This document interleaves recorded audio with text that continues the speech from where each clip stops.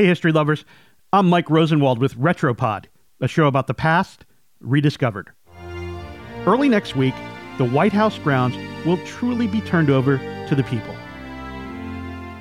Well, to a certain group of people.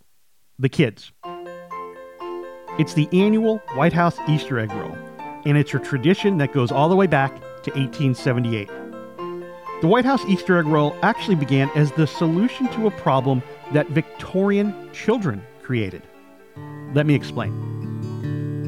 In the 1870s, on Easter Monday, kids in the nation's capital would celebrate by rolling eggs on the Capitol grounds, hard-boiled ones, all day long, tearing up the lawn. Eventually, Congress had enough, and so what did they do? They passed a law kicking the kids off. I guess there was no partisan gridlock back then, or at least not when it came to protecting the precious Capitol lawn.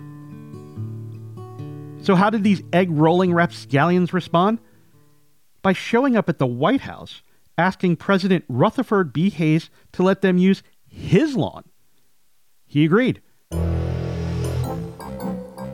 And then every Easter Monday, the kids kept showing up.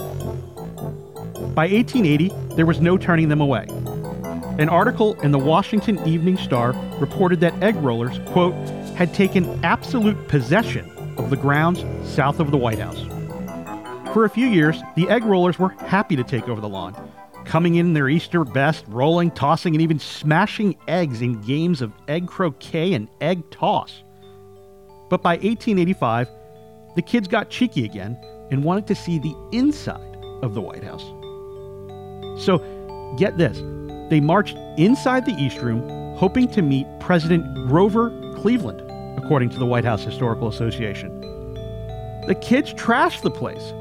The Washington Post reported that they destroyed the East Room carpet, which was, the paper said, ground full of freshly smashed hard-boiled egg and broken shells. But Cleveland didn't care. He was positively charmed. By 1939, the event had become more and more popular with adults, and the White House had to find a way to control the crowds. The new rule was that, quote, a grown person would be admitted only when accompanied by a child. So naturally, tiny, unaccompanied hustlers began hanging out at the gates and renting themselves out to childless adults who wanted to get in. The Secret Service had to be called in to shoo the rent-a-kids away. Incredible.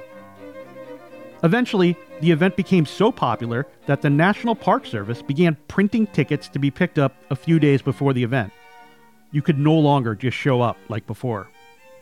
Families, well, dads mostly, began camping out on the ellipse the night before for first crack at the coveted tickets. Tents, sleeping bags, games of poker played on folding tables became as much of an Easter tradition on the White House grounds as the egg rolls.